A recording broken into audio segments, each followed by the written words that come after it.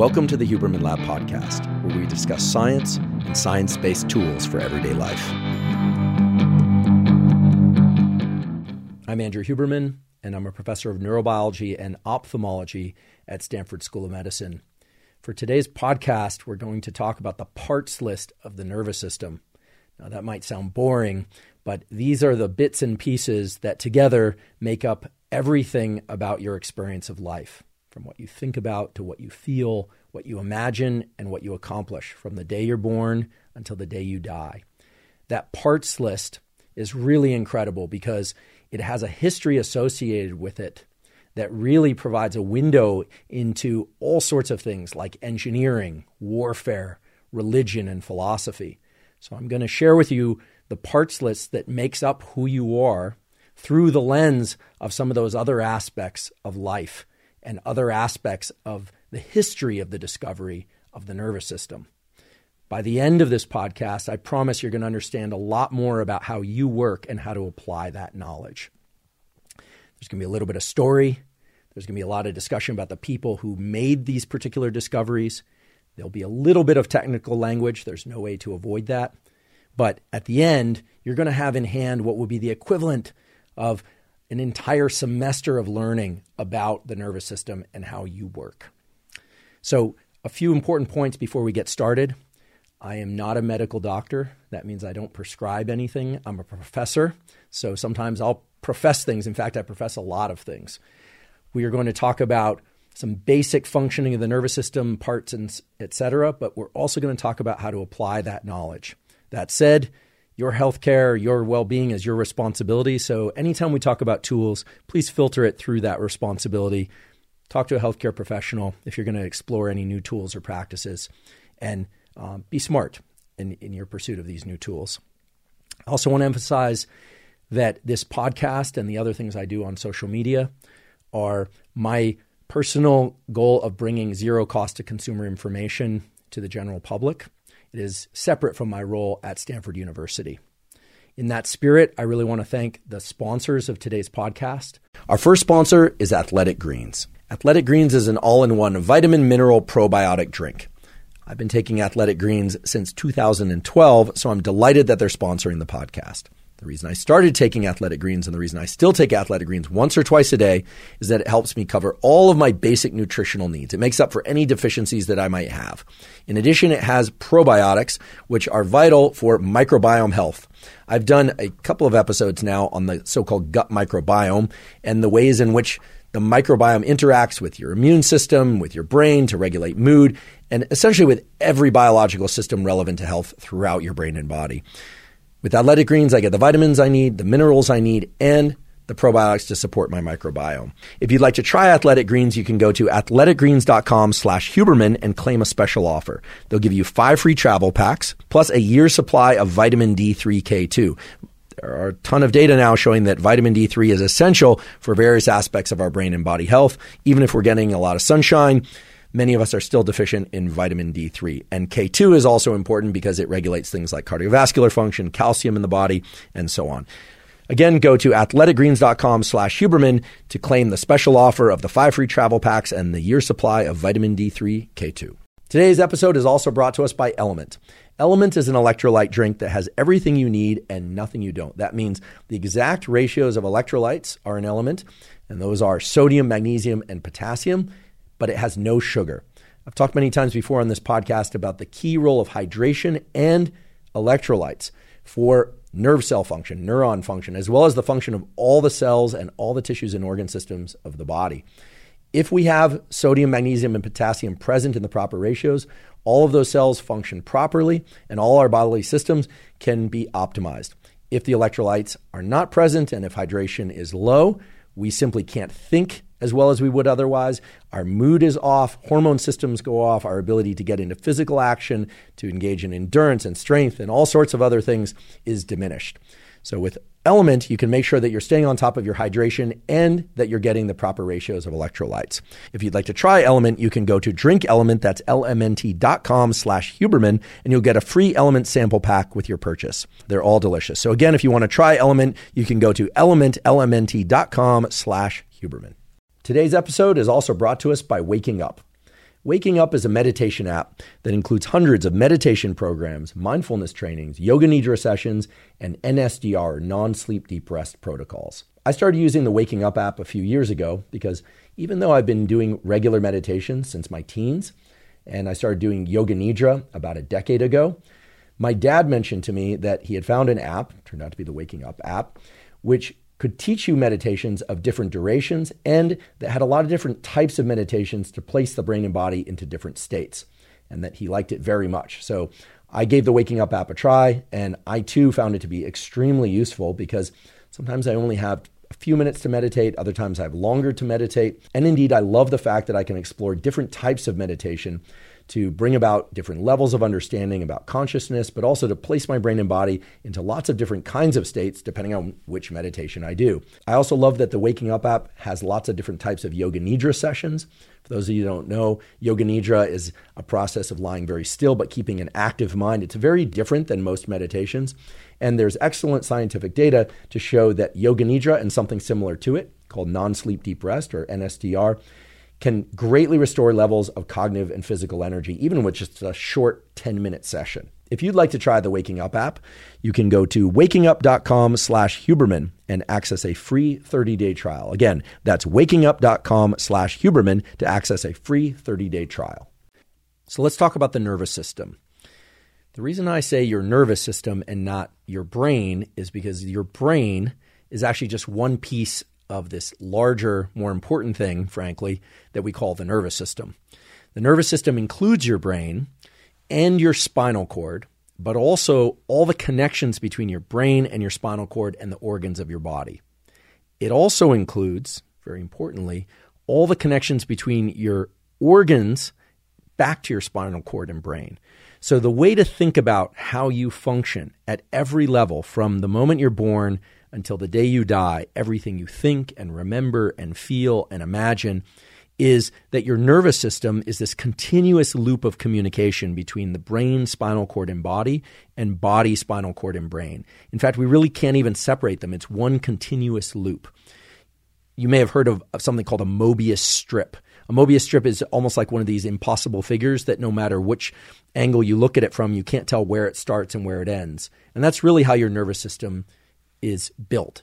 That's the structure that allows you to, for instance, deploy immune cells, to release cells that will go kill infection when you're in the presence of infection. Most people just think about that as a function of the immune system, but actually it's your nervous system that tells organs like your spleen to release killer cells that go and hunt down those bacterial and viral invaders and gobble them up. If you have a stomach ache, for instance, sure, you feel that in your stomach, but it's really your nervous system that's causing the stomach ache. The ache aspect of it is a nervous system feature. So when we want to talk about experience, or we want to talk about how to change the self in any way, we really need to think about the nervous system first. It is fair to say that the nervous system governs all other biological systems of the body, and it's also influenced by those other biological systems. So if we're talking about the nervous system, we need to get a little specific about what we mean. It's not just this big loop of wires. In fact, there's an interesting story about that, because at the turn of the sort of 1800s to 1900s, it actually was believed that our nervous system was just one giant cell. But two guys, the names aren't super important, but in fairness to their important discovery, Ramon y Cajal, a Spaniard, Camillo Golgi, an Italian guy, figured out how to label or stain the nervous system in a way that revealed, oh my goodness, we're actually made up of trillions of these little cells, nerve cells, that are called neurons. And that's what a neuron is. It's just a nerve cell. They also saw that those nerve cells weren't touching one another. They're actually separated by little gaps. And those little gaps you may have heard of before, they're called synapses. Those synapses are where the chemicals from one neuron are kind of spit out or vomited into, and then the next nerve cell detects those chemicals and then passes electricity down its length to the next nerve cell, and so forth. So really the way to think about your body and your thoughts and your mind is that you are a flow of electricity, right? There's nothing mystical about this. You're a flow of electricity between these different nerve cells. And depending on which nerve cells are active, you might be lifting your arm or lowering your arm. You might be seeing something and perceiving that it's red, or you might be seeing something and perceiving that it's green, all depending on which nerve cells are electrically active at a given moment. The example of perceiving red or perceiving green is a particularly good example because so often our experience of the world makes it seem as if these things that are happening outside us are actually happening inside us. But the language of the nervous system is just electricity. It's just like a Morse code of some sort, or the syllables and words and consonants and vowels of language. It just depends on how they're assembled, what order.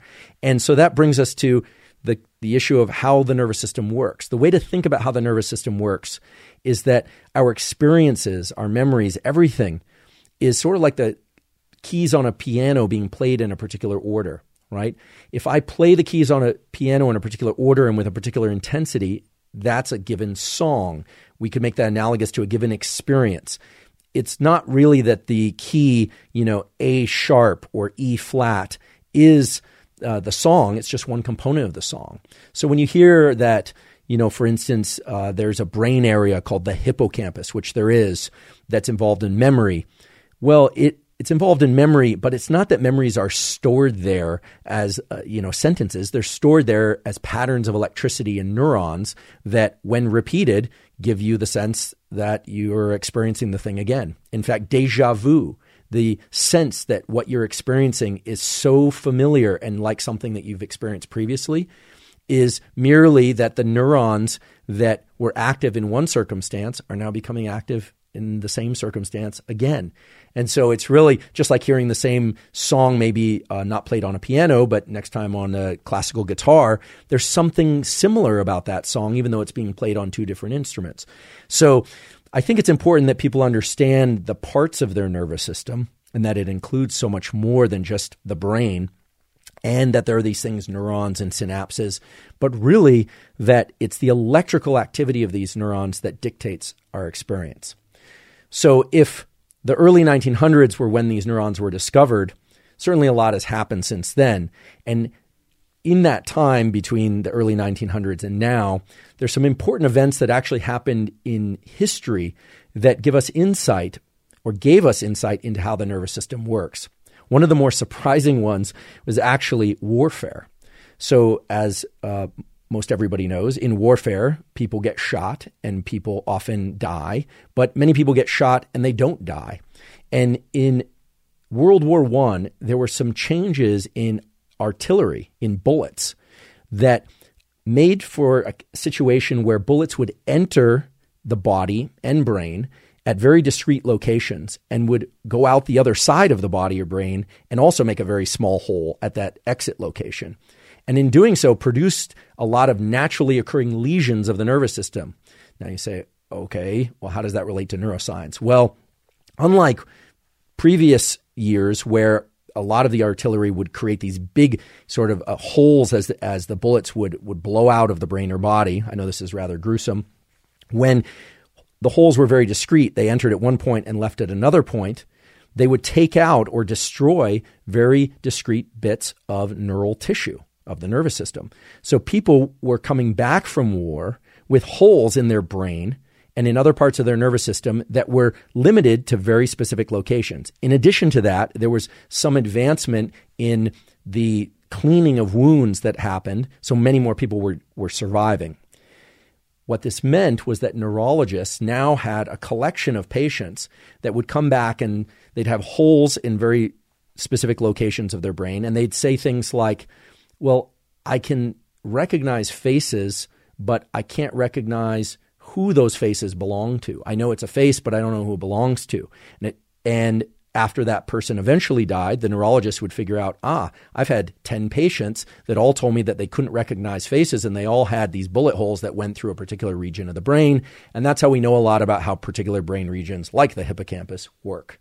In fact, some of the more amazing examples of this where people would come back and they, for instance, would speak in complete gibberish, whereas previously they could speak normally. And even though they were speaking in complete gibberish, they could understand language perfectly. That's how we know that speech and language are actually controlled by separate portions of the nervous system. And there are many examples like that. People that couldn't recognize the faces of famous people. And that actually brings us to an interesting example in modern times. Many, many years later, in the early 2000s, there was actually a paper that was published in the journal Nature, excellent journal, showing that in a human being, a perfectly healthy human being, there was a neuron that would become active, electrically active, only when the person viewed the picture of Jennifer Aniston, the actress. So literally a neuron that represented Jennifer Aniston, so-called Jennifer Aniston cells. Neuroscientists know about these Jennifer Aniston cells. If you can recognize Jennifer Aniston's face, you have Jennifer Aniston neurons. And presumably you also have neurons that can recognize the faces of other famous and non-famous people. So that indicates that our brain is really a map of our experience. We come into the world and our brain has a kind of bias towards learning particular kinds of things. It's ready to receive information and learn that information, but the brain is really a map of experience. So let's talk about what experience really is. What does it mean for your brain to work? Well, I think it's fair to say that the nervous system really does 5 things, maybe 6. The first one is sensation. So this is important to understand for any and all of you that want to change your nervous system or to apply tools to make your nervous system work better. Sensation is a non-negotiable element of your nervous system. You have neurons in your eye that perceive certain colors of light and certain directions of movement. You have neurons in your skin that perceive particular kinds of touch, like light touch or firm touch or painful touch. You have neurons in your ears that perceive certain sounds. Your entire experience of life is sort of filtered by these, what we call sensory receptors, if you want to know what the name is. So this always raises an interesting question. People ask, well, is there much more out there? Is there a lot more happening in the world that I'm not experiencing or that humans aren't experiencing? And the answer, of course, is yes. There are many species on this planet that are perceiving things that we will never perceive unless we apply technology. The best example I could think of off the top of my head would be something like infrared vision. There are snakes out there, pit vipers and so forth, that can sense heat emissions from other animals. They don't actually see their shape. They sense their heat shape and their heat emissions. Humans can't do that unless, of course, they put on infrared goggles or something that would allow them to detect those heat emissions. There are turtles and certain species of birds that migrate long distances that can detect magnetic fields because they have neurons. Again, it's the nervous system that allows them to do this. So they have neurons in their nose and in their head that allow them to migrate along magnetic fields in order to, as amazing as this sounds, go from one particular location in the ocean, thousands of miles away, to all aggregate on one particular beach at a particular time of year so that they can mate, lay eggs, and then wander back off into the sea to die. And then their young will eventually hatch. Those little cute little turtles will shuffle to the ocean, swim off, and go do the exact same thing. They don't migrate that distance by vision. They don't do it by smell. They do it by sensing magnetic fields. Okay. And many other species do these incredible things. Humans are not magnetic sensing organisms. We can't do that because we don't have receptors that sense magnetic fields. There's some data that maybe some humans can sense magnetic fields, but you should be very skeptical of anyone that's convinced that they can do that with any degree of robustness or accuracy, because even the people that can do this aren't necessarily aware that they can. Maybe a topic for a future podcast. So we have sensation. Then we have perception. Perception is our ability to take what we're sensing and focus on it and make sense of it, to explore it, to remember it. So really, perceptions are just whichever sensations we happen to be paying attention to at any moment. And you can do this right now. You can experience perception and the difference between perception and sensation very easily. If, for instance, I tell you to pay attention to the contact of your feet, the bottoms of your feet, with whatever surface they happen to be in contact with. Maybe it's shoes, maybe it's the floor. If your feet are up, maybe it's air. The moment you place what we call the spotlight of attention or the spotlight of perception on your feet, you are now perceiving what was happening there, what was being sensed there. The sensation was happening all along, however. So while sensation is not negotiable, you can't change your receptors unless you adopt some new technology. Perception is under the control of your attention. And the way to think about attention is it's like a spotlight, except it's not one spotlight. You actually have two attentional spotlights. Anyone that tells you you can't multitask, tell them they're wrong. And if they disagree with you, tell them to contact me. Because in old world primates, of which humans are, we are able to do what's called covert attention. We can place a spotlight of attention on something, for instance, something we're reading or looking at, or someone that we're listening to. And we can place a second spotlight of attention on something we're eating and how it tastes, or our child running around in the room, or my dog. You can split your attention into two locations, but of course you can also bring your attention, that is your perception, to one particular location.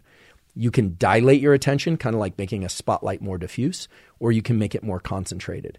This is very important to understand if you're going to think about tools to improve your nervous system, whether or not that tool is in the form of a chemical that you decide to take, maybe a supplement to increase some chemical in your brain, if that's your choice, or a brain machine device, or you're going to try and learn something better by engaging in some focus or motivated pursuit for some period of time each day.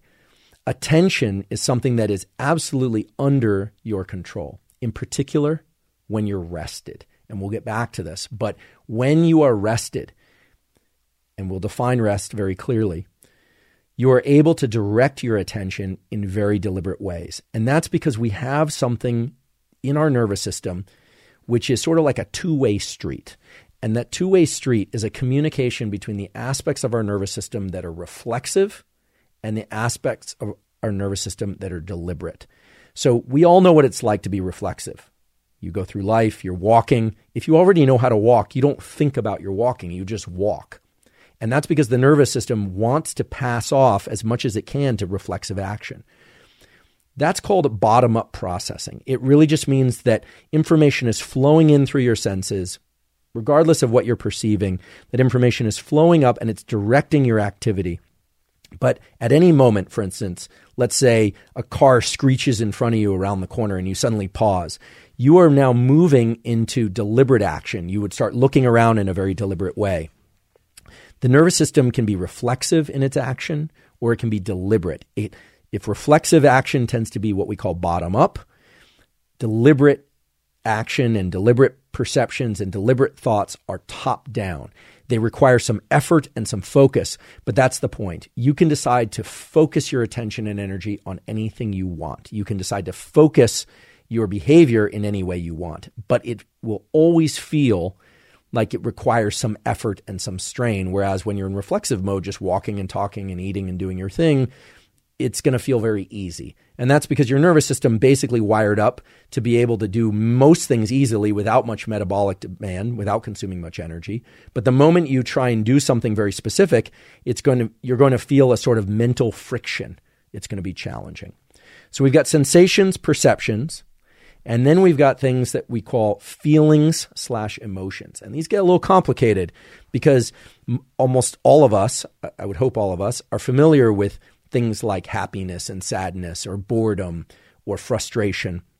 Scientists argue like crazy, neuroscientists and psychologists and philosophers for that matter, argue like crazy about what these are and how they work. Certainly, emotions and feelings are the product of the nervous system. They involve the activity of neurons. But as I mentioned earlier, neurons are electrically active, but they also release chemicals. And there's a certain category of chemicals that has a very profound influence on our emotional states. They're called neuromodulators. And those neuromodulators have names that probably you've heard of before, things like dopamine and serotonin and acetylcholine, epinephrine. Neuromodulators are really interesting because they bias which neurons are likely to be active and which ones are likely to be inactive. A simple way to think about neuromodulators is they are sort of like playlists that you would have on any kind of device where you're going to play particular categories of music. So for instance, dopamine, which is often discussed as the molecule of reward or joy, is involved in reward, and it does tend to create a sort of upbeat mood when released in appropriate amounts in the brain. But the reason it does that is because it makes certain neurons and neural circuits, as we call them, more active and others less active. Okay, so serotonin, for instance, is a molecule that when released tends to make us feel really good with what we have, our sort of internal landscape and the resources that we have, whereas dopamine, more than being a molecule of reward, is really more a molecule of motivation toward things that are outside us and that we want to pursue. And we can look at healthy conditions or situations like being in pursuit of a goal where every time we accomplish something en route to that goal, a little bit of dopamine is released and we feel more motivation. That happens. We can also look at the extreme example of something like mania, where somebody is so, relentlessly in pursuit of external things like money and relationships that they're sort of in this delusional state of thinking that they have the resources that they need in order to pursue all these things when in fact they don't. So these neuromodulators can exist in normal levels, low levels, high levels, and that actually gives us a window into a very important aspect of neuroscience history that all of us are impacted by today, which is the discovery of antidepressants and so-called antipsychotics. In the 1950s, 60s, and 70s, it was discovered that there are compounds, chemicals, that can increase or decrease serotonin, that can increase or decrease dopamine. And that led to the development of most of what we call antidepressants. Now, the trick here, or the problem, is that most of these drugs, especially in the 1950s and 60s, they would reduce serotonin, but they would also reduce dopamine, or they would increase serotonin, but they would also increase some other neuromodulator or chemical. And that's because all these chemical systems in the body, but the neuromodulators in particular, have a lot of receptors. Now, these are different than the receptors we were talking about earlier. The receptors I'm talking about now are sort of like parking spots where dopamine is released, and if it attaches to a receptor, say on the heart, it might make the heart beat faster because there's a certain kind of receptor on the heart. Whereas if dopamine is released and goes and attaches to muscle, it might have a completely different effect on muscle. And in fact, it does. So different receptors on different organs of the body are the ways that these neuromodulators can have all these different effects on different aspects of our biology. This is most salient in the example of some of the antidepressants that have sexual side effects, or that blunt appetite, or that blunt motivation. Many of these, which increase serotonin, can be very beneficial for people. It can elevate their mood. It can make them feel better. But they also, if the doses are too high, or if that particular drug isn't right for somebody, that person experiences challenges with motivation or appetite or libido because serotonin is binding to receptors in the areas of the brain that control those other things as well. So we talked about sensation, we talked about perception. When we talk about feelings, we have to consider these neuromodulators. And we have to consider also that feelings and emotions are contextual. In some cultures, showing a lot of joy or a lot of sadness is entirely appropriate. In other cultures, it's considered inappropriate. So I don't think it's fair to say that there's a sadness circuit or area of the brain, or a happiness circuit or area of the brain. However, it is fair to say that certain chemicals and certain brain circuits tend to be active when we are in motivated states, tend to be active when we are in non-motivated, lazy states, tend to be active when we are focused, and tend to be active when we are not focused. I want to emphasize also that emotions are something that we generally feel are not under our control. We feel like they kind of geyser up within us and they just kind of happen to us. And that's because they are somewhat reflexive. We don't really set out with a deliberate thought to be happy or deliberate thought to be sad. We tend to experience them in kind of a passive, reflexive way. And that brings us to the next thing, which are thoughts. Thoughts are really interesting because in many ways they're like perceptions, except that they draw on not just what's happening in the present, but also things we remember from the past and things that we anticipate about the future. The other thing about thoughts that's really interesting is that thoughts can be both reflexive, they can just be occurring all the time, sort of like pop-up windows on a poorly filtered web browser, or they can be deliberate. We can decide to have a thought. In fact, right now you could decide to have a thought just like you would decide to write something out on a piece of paper. You could decide that you're listening to a podcast, that you are in a particular location. You're not just paying attention to what's happening, you're directing your thought process. And a lot of people don't understand or at least appreciate that the thought patterns and the neural circuits that underlie thoughts can actually be controlled in this deliberate way. And then finally, there are actions. Actions or behaviors are perhaps the most important aspect to our nervous system because, first of all, our behaviors are actually the only thing that are going to create any fossil record of our existence. After we die, the nervous system deteriorates, our skeleton will remain, but it's, in the moment of experiencing something very joyful or something very sad, it can feel so all-encompassing that we actually think that it has some meaning beyond that moment. But actually, for humans, and I think for all species, the sensations, the perceptions, and the thoughts and the feelings that we have in our lifespan, none of that is actually carried forward except the ones that we take and we convert into actions such as writing, actions such as words, actions such as engineering new things. And so the fossil record of our species and of each one of us is really through action. And that in part is why so much of our nervous system is devoted to converting sensation, perceptions, feelings, and thoughts into actions. In fact, the great neuroscientist or physiologist Sherrington won a Nobel Prize for his work in mapping some of the circuitry, the connections between nerve cells that give rise to movement.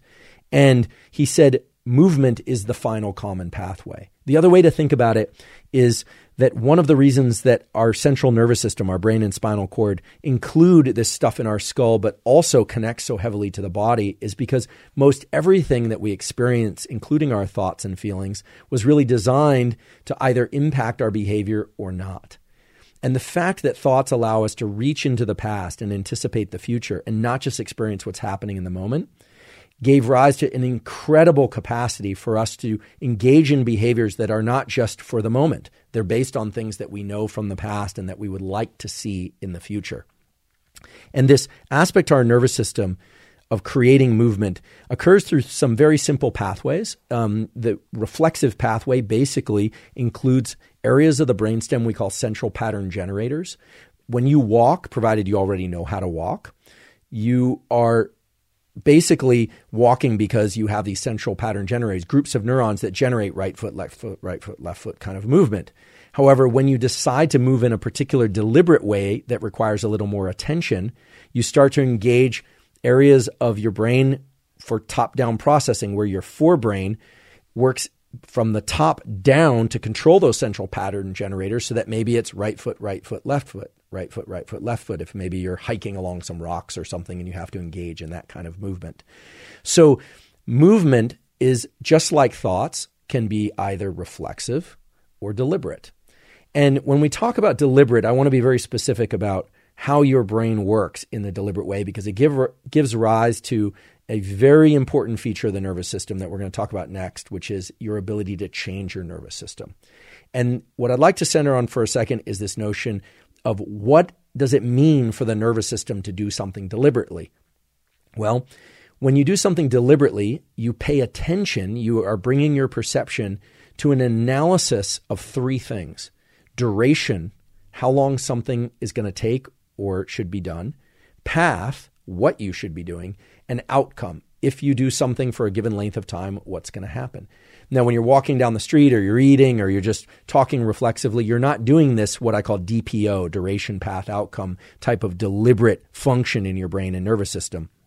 But the moment you decide to learn something or to resist speaking or to speak up when you would rather be quiet, anytime you're deliberately kind of forcing yourself over a threshold, you're engaging these brain circuits and these nervous system circuits that suddenly make it feel as if something is challenging. Something has changed. Well, what's changed? What's changed is that when you engage in this duration, path, and outcome type of thinking or behavior or way of being, you start to recruit these neuromodulators that are released from particular areas of your brain, and also it turns out from your body, and they start cueing to your nervous system, something's different. Something's different now about what I'm doing. Something's different about what I'm feeling.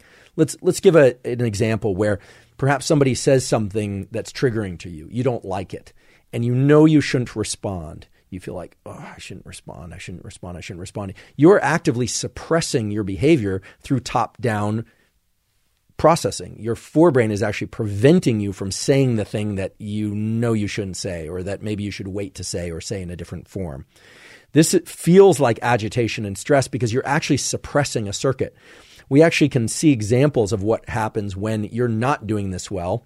Some of the examples come from children. If you look at young children, they don't have the forebrain circuitry to engage in this top-down processing until they reach age 22, even 25. But in young children, you see this in a really robust way. You'll see they'll be rocking back and forth. It's hard for them to sit still because those central pattern generators are constantly going in the background, whereas adults can sit still. A kid sees a piece of candy that it wants and will just reach out and grab it, whereas an adult probably would ask if they could have a piece or wait until they were offered a piece in most cases. People that have damage to the certain areas of the frontal lobes don't have this kind of restriction. They'll just blurt things out. They'll just say things. We all know people like this. Impulsivity is a lack of top-down control, a lack of top-down processing. The other thing that will turn off the forebrain and make it harder to top-down processing is a couple of drinks containing alcohol. Well, the removal of inhibition is actually a removal of neural inhibition, of nerve cells suppressing the activity of other nerve cells. And so when you look at people that have damage to their frontal lobes, or you look at puppies, or you look at young children, everything's a stimulus. Everything is a potential interaction for them, and they have a very hard time restricting their behavior and their speech. So a lot of the motor system is designed to just work in a reflexive way. And then when we decide we want to learn something or do something or not do something, we have to engage in this top-down restriction. And it feels like agitation because it's accompanied by the release of a neuromodulator called norepinephrine, which in the body we call adrenaline, and it actually makes us feel agitated. So for those of you that are trying to learn something new or to learn to suppress your responses or be more deliberate and careful in your responses, that is going to feel challenging for a particular reason. It's going to feel challenging because the chemicals in your body that are released in association with that effort are designed to make you feel kind of agitated. That low-level tremor that sometimes people feel when they're really, really angry is actually a chemically induced low-level tremor.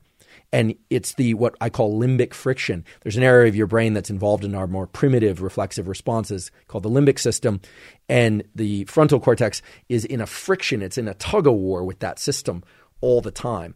Unless, of course, you have damage to the frontal lobe or you've had too much to drink or something, in which case you tend to just say and do whatever. And so this is really important to understand because if you want to understand neuroplasticity, you want to understand how to shape your behavior, how to shape your thinking, how to change how you're able to perform in any context. The most important thing to understand is that it requires top-down processing. It requires this feeling of agitation. In fact, I would say that agitation and strain is the entry point to neuroplasticity. So let's take a look at what neuroplasticity is. Let's explore it not as the way it's normally talked about in modern culture as a neuroplasticity. Plasticity is great. What exactly do people mean? Plasticity itself is just a process by which neurons can change their connections in the way they work so that you can go from things being very challenging and deliberate, requiring a lot of effort and strain, to them being reflexive. And typically when we hear about plasticity, we're thinking about positive or what I call adaptive plasticity. A lot of plasticity can be induced, for instance, by brain damage, but that's generally not the kind of plasticity that we want. So when I say plasticity, unless I say otherwise, I mean adaptive plasticity. And in particular, most of the neuroplasticity that people want is self-directed plasticity. Because if there's one truism to neuroplasticity, it's that from birth until about age 25, the brain is incredibly plastic. Kids are learning all sorts of things, but they can learn it passively. They don't have to work too hard or focus too hard, although focus helps, to learn new things, acquire new languages, acquire new skills. But if you're an adult and you want to change your neural circuitry at the level of emotions or behavior or thoughts or anything really, you absolutely need to ask two important questions. One, what particular aspect of my nervous system am I trying to change? Meaning, am I trying to change my emotions or my perceptions, my sensations, and which ones are available for me to change? And then the second question is, how are you going to go about that? What is the structure of a regimen to engage neuroplasticity? And it turns out that the answer to that second question is governed by how awake or how sleepy we are. So let's talk about that next. Neuroplasticity is the ability for these connections in the brain and body to change in response to experience. And what's so incredible about the human nervous system in particular is that we can direct our own neural changes. We can decide that we want to change our brain. In other words, our brain can change itself and our nervous system can change itself. And the same can't be said for other organs of the body. Even though our other organs of the body have some ability to change, they can't direct it.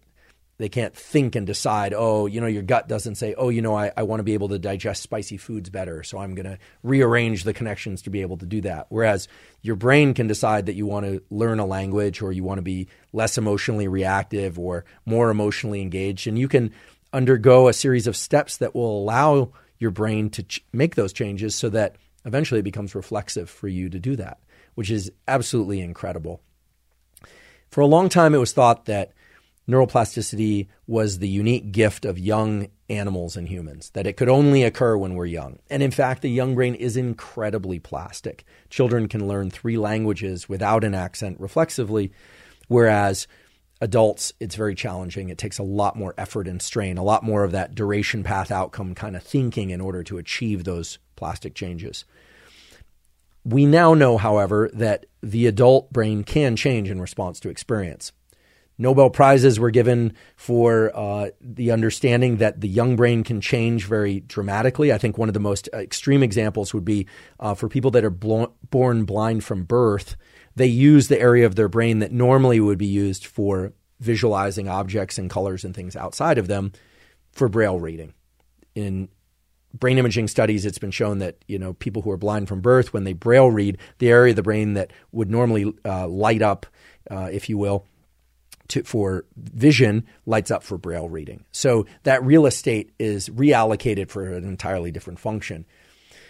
If someone is made blind in adulthood, it's unlikely that their entire visual brain will be taken over by the areas of the brain that are responsible for touch. However, there's some evidence that areas of the brain that are involved in hearing and touch can kind of migrate into that area.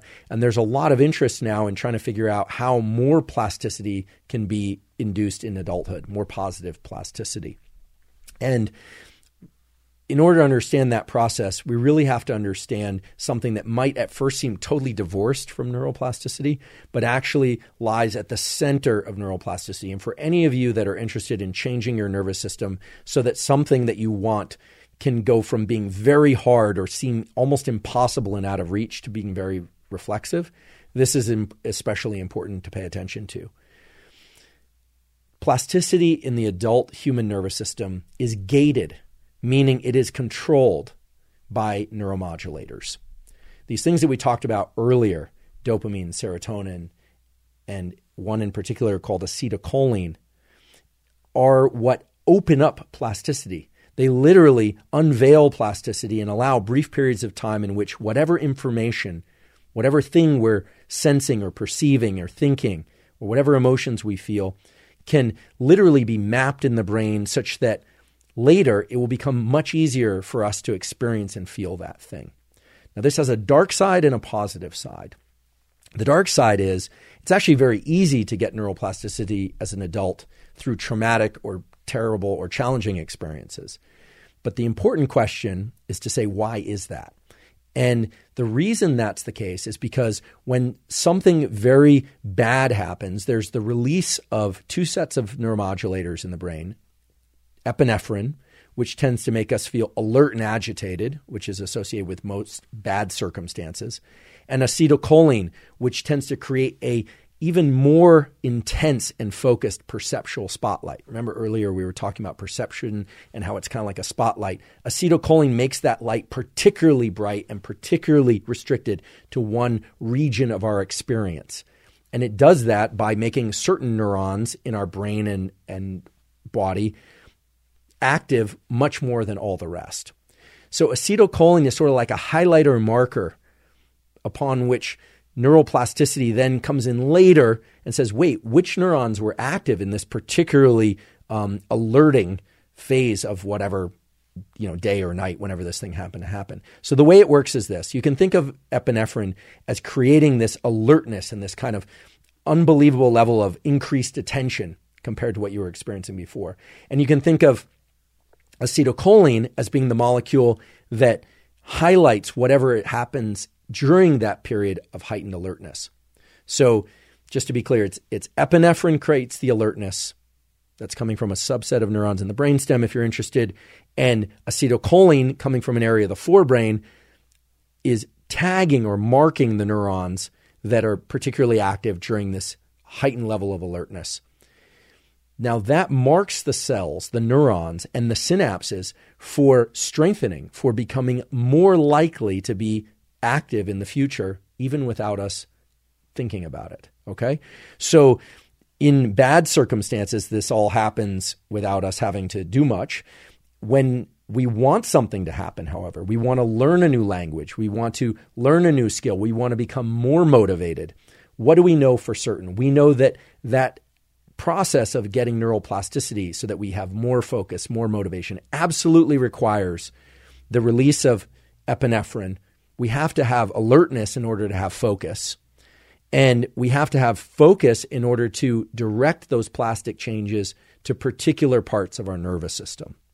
Now, this has immense implications in thinking about the various tools, whether or not those are chemical tools or machine tools or just self-induced regimens of how long or how intensely you're going to focus in order to get neuroplasticity. But there's another side to it. The dirty secret of neuroplasticity is that no neuroplasticity occurs during the thing you're trying to learn, during the terrible event, during the great event, during the thing that you're really trying to shape and learn. Nothing is actually changing between the neurons that is going to last. All the neuroplasticity, the strengthening of the synapses, the addition in some cases of new nerve cells, or at least connections between nerve cells. All of that occurs at a very different phase of life, which is when we are in sleep and non-sleep deep rest. And so neuroplasticity, which is the kind of holy grail of human experience of, this is the new year and everyone's thinking New Year's resolutions. And right now, perhaps everything's organized and people are highly motivated, but what happens in March or April or May? Well, that all depends on how much attention and focus one can continually bring to whatever it is they're trying to learn. So much so that agitation and a feeling of strain are actually required for this process of neuroplasticity to get triggered. But the actual rewiring occurs during periods of sleep and non-sleep deep rest. There's a study published last year that's particularly relevant here that I want to share. It was not done by my laboratory, that showed that 20 minutes of deep rest, this is not deep sleep, but essentially doing something very hard and very intense and then taking 20 minutes immediately afterwards, to deliberately turn off the deliberate focused thinking and engagement actually accelerated neuroplasticity. There's another study that's just incredible, and we're going to go into this in a future episode of the podcast not too long from now, that showed that if people are learning a particular skill, it could be a language skill or a motor skill, and they hear a tone just playing in the background. The tone is playing periodically in the background, like just a bell. In deep sleep, if that bell is played, learning is much faster for the thing that they were learning while they were awake. It somehow cues the nervous system in sleep. It doesn't even have to be in dreaming, that something that happened in the waking phase was especially important, so much so that that bell is sort of a Pavlovian cue. It's sort of a reminder to the sleeping brain, oh, you need to remember what it is that you were learning at that particular time of day. And the learning rates and the rates of retention, meaning how much people can remember from the thing they learned, are significantly higher under those conditions. So I'm going to talk about how to apply all this knowledge in a little bit more in this podcast episode, but also in future episodes. But it really speaks to the really key importance of sleep and focus, these two opposite ends of our attentional state. When we're in sleep, these DPOs, duration, path, and outcome analysis, are impossible. We just can't do that. We are only in relation to what's happening inside of us. So sleep is key. Also key are periods of non-sleep deep rest where we're turning off our analysis of duration, path, and outcome, in particular for the thing that we were just trying to learn. And we're in this kind of liminal state where our attention is kind of drifting all over. It turns out that's very important for the consolidation, for the changes between the nerve cells that will allow what we were trying to learn to go from being deliberate and hard and stressful and a strain to easy and reflexive. This also points to how different people, including many modern clinicians, are thinking about how to prevent bad circumstances, traumas, from routing their way into our nervous system permanently. It says that you might want to interfere with certain aspects of brain states that are away from the bad thing that happened, the brain states that happen the next day or the next month or the next year. And also I want to be aware, I want to make sure that I pay attention to the fact that for many of you, you're thinking about neuroplasticity not just in changing your nervous system to add something new, but to also get rid of things that you don't like, right? That you want to forget bad experiences or at least remove the emotional contingency of a bad relationship or a bad relationship to something or some person or some event. Learning to fear certain things less, to eliminate a phobia, to erase a trauma. The memories themselves don't get erased. I'm sorry to say that the memories don't themselves get erased, but the emotional load of memories can be reduced. And there are a number of different ways that that can happen, but they all require this thing that we're calling neuroplasticity. We're going to have a large number of discussions about neuroplasticity in depth, but the most important thing to understand is that it is indeed a two-phase process. What governs the transition between alert and focused and these deep rest and deep sleep states is a system in our brain and body, a certain aspect of the nervous system called the autonomic nervous system. And it is immensely important to understand how this autonomic nervous system works. It has names like the sympathetic nervous system and parasympathetic nervous system, which frankly are complicated names because they're a little bit misleading. Sympathetic is the one that's associated with more alertness. Parasympathetic is the one that's associated with more calmness. And it gets really misleading because the sympathetic nervous system sounds like sympathy, and then people think it's related to calm. I'm going to call it the alertness system and the calmness system because even though sympathetic and parasympathetic are sometimes used, people really get confused. So the way to think about the autonomic nervous system, and the reason it's important for every aspect of your life, but in particular for neuroplasticity and engaging in these focused states and then these defocused states, is that it works sort of like a seesaw.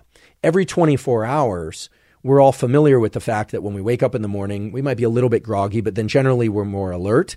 And then as evening comes around, we tend to become a little more relaxed and sleepy. And eventually, at some point at night, we go to sleep. So we go from alert to deeply calm. And as we do that, we go from an ability to engage in these very focused duration, path, outcome types of analyses to states in sleep that are completely divorced from duration, path, and outcome, in which everything is completely random and untethered in terms of our sensations, perceptions, and feelings, and so forth.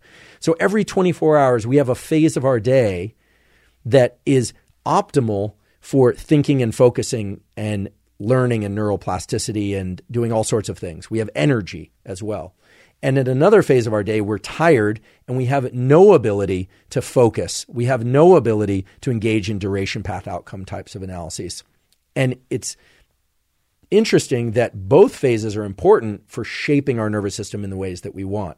So if we want to engage neuroplasticity and we want to get the most out of our nervous system, we each have to master both the transition between wakefulness and sleep and the transition between sleep and wakefulness. Now, so much has been made of the importance of sleep, and it is critically important for wound healing, for learning, as I just mentioned, for consolidating learning, for all aspects of our immune system. It is the one period of time in which we're not doing these duration, path, and outcomes types of analyses, and it is critically important to all aspects of our health, including our longevity.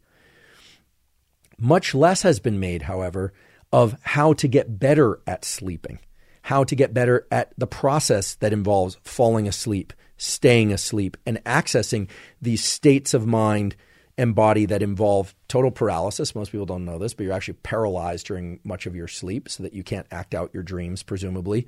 But also where your brain is in a total idle state where it's not controlling anything. It's just left to kind of free run.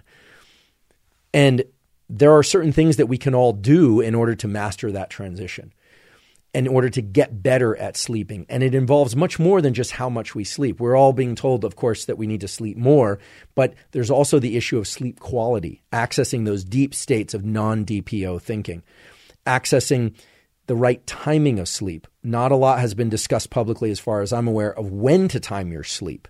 I think we all can appreciate that sleeping for half an hour throughout the day, so that you get a total of 8 hours of sleep every 24-hour cycle, is probably very different and not optimal compared to a solid block of 8 hours of sleep. Although there are people that have tried this. I think it's been written about in various books. Not many people can stick to that schedule.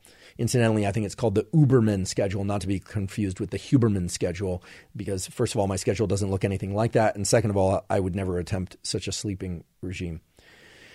The other thing that is really important to understand is that we have not explored as a culture the rhythms that occur in our waking states. So much has been focused on the value of sleep and the importance of sleep, which is great. But I don't think that most people are paying attention to what's happening in their waking states and when their brain is optimized for focus, when their brain is optimized for these DPOs, these duration path outcome types of engagements for learning and for changing, and when their brain is probably better suited for more reflexive thinking and behaviors. And it turns out that there's a vast amount of scientific data which points to the existence of what are called ultradian rhythms. You may have heard of circadian rhythms. Circadian means circa, about a day. So it's 24-hour rhythms because the Earth spins once every 24 hours. Ultradian rhythms occur throughout the day and they require less time. They're shorter. The most important ultradian rhythm, for sake of this discussion, is the 90-minute rhythm that we're going through all the time in our ability to attend and focus. And in sleep, our sleep is broken up into 90-minute segments. Early in the night, we have more phase 1 and phase 2 lighter sleep, and then we go into our deeper phase 3 and phase 4 sleep, and then we return to phase 1, 2, 3, 4. So all night, you're going through these ultradian rhythms of stage 1, 2, 3, 4, 1, 2, 3, 4. It's repeating. Most people perhaps know that, maybe they don't, but when you wake up in the morning, these ultradian rhythms continue. And it turns out that we are optimized for focus and attention within these 90-minute cycles, so that at the beginning of one of these 90-minute cycles, maybe you sit down to learn something new or to engage in some new challenging behavior. For the first 5 or 10 minutes of one of those cycles, it's well known that the brain and the neural circuits and the neuromodulators are not going to be optimally tuned to whatever it is you're trying to do. But as you drop deeper into that 90-minute cycle, your ability to focus and to engage in this DPO process and to direct neural plasticity and to learn is actually much greater. And then you eventually pop out of that at the end of the 90-minute cycle. So these cycles are occurring in sleep and these cycles are occurring in wakefulness. And all of those are governed by this seesaw of alertness to calmness that we call the autonomic nervous system. So if you want to master and control your nervous system, regardless of what tool you reach to, whether or not it's a pharmacologic tool or whether or not it's a behavioral tool or whether or not it's a brain-machine interface tool, it's vitally important to understand that your entire existence is occurring in these 90-minute cycles, whether or not you're asleep or awake. And so you really need to learn how to wedge into those 90-minute cycles. And for instance, it would be completely crazy and counterproductive to try and just learn information while in deep sleep by listening to that information because you're not able to access it. It would be perfectly good, however, to engage in a focus bout of learning each day. And now we know how long that focus bout of learning should be. It should be at least one 90-minute cycle. And the expectation should be that the early phase of that cycle is going to be challenging. It's going to hurt. It's not going to feel natural. It's not going to feel like flow. But that you can learn, and the circuits of your brain that are involved in focus and motivation can learn to drop into a mode of more focus, get more neural plasticity, in other words, by engaging these ultradian cycles at the appropriate times of day. For instance, some people are very good learners early in the day and not so good in the afternoon. So you can start to explore this process even without any information about the underlying neurochemicals by simply paying attention, not just to when you go to sleep and when you wake up each morning, how deep or how shallow your sleep felt to you subjectively, but also throughout the day when your brain tends to be most anxious, because it turns out that has a correlate related to perception that we will talk about. You can ask yourself, when are you most focused? When are you least anxious? When do you feel most motivated? When do you feel least motivated?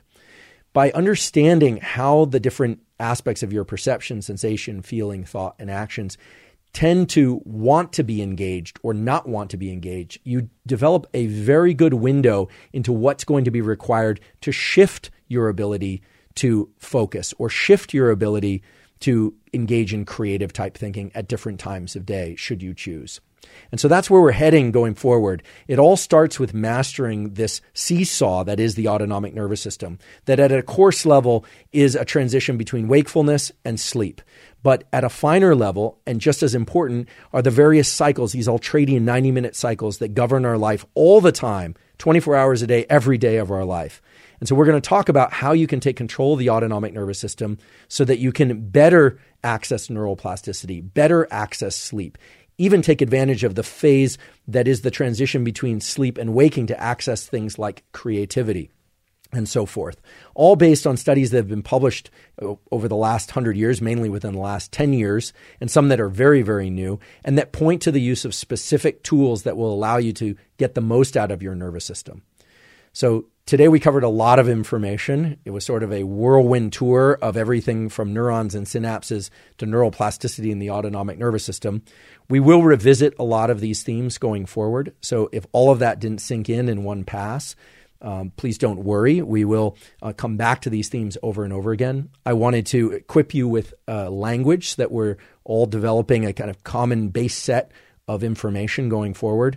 And I hope the information is valuable to you and you're thinking about what is working well for you and is what's working less well and what's been exceedingly challenging and what's been easy for you in terms of your pursuit of particular behaviors or emotional states, where your challenges or the challenges of people that you know might reside.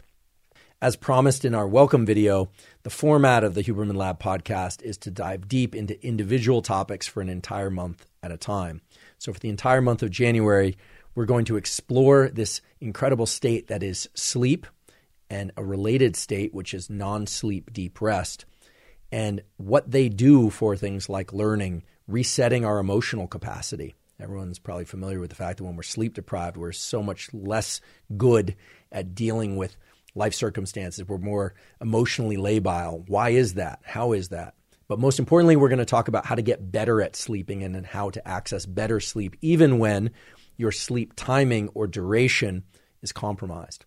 We're also going to talk about the data that support this very interesting state called non-sleep deep rest, where one is neither asleep nor awake, but it turns out one can recover some of the neuromodulators and, more importantly, the processes involved in sensation, perception, feeling, thought, and action. It's sure to be a very rich discussion back and forth where I'm answering your questions and providing tools. And I'm certain you're also going to learn a lot of information about neuroscience and what makes up this incredible phase of your life where you think you're not conscious, but you're actually resetting and renewing yourself in order to perform better, feel better, etc., in the waking state. If you want to support the podcast, please click the like button and subscribe on YouTube. Leave us a comment if you have any feedback for us.